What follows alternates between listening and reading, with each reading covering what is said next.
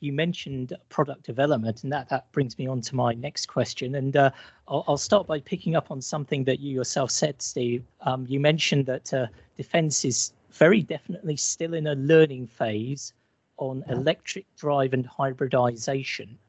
So now that the command paper's out, do you see any signs of electric drive, hybridization, technologies like that moving higher up the agenda? For instance, with your electric light rail vehicle?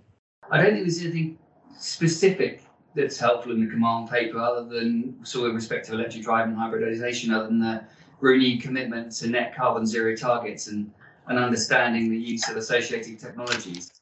But those targets are still there, which is useful in itself. And I think it's also, the paper also talks about digital backbone, as I said previously, but also the use of digital twins, and I see those as sort of key enablers of the rollout of hybrid and electric vehicles in defence.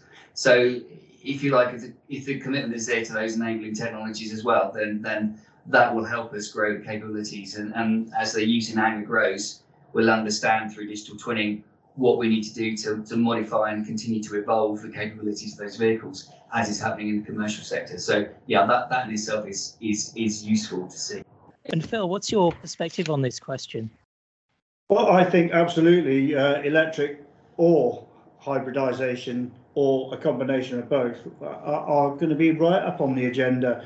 You know, I'd like to see any sort of new vehicle programs coming in for deliveries in the sort of 2025, 2026 area have the hybridization or electric drives within them. So I would like to see them push that up the agenda, and the command paper indicates that. So we'll look forward to it.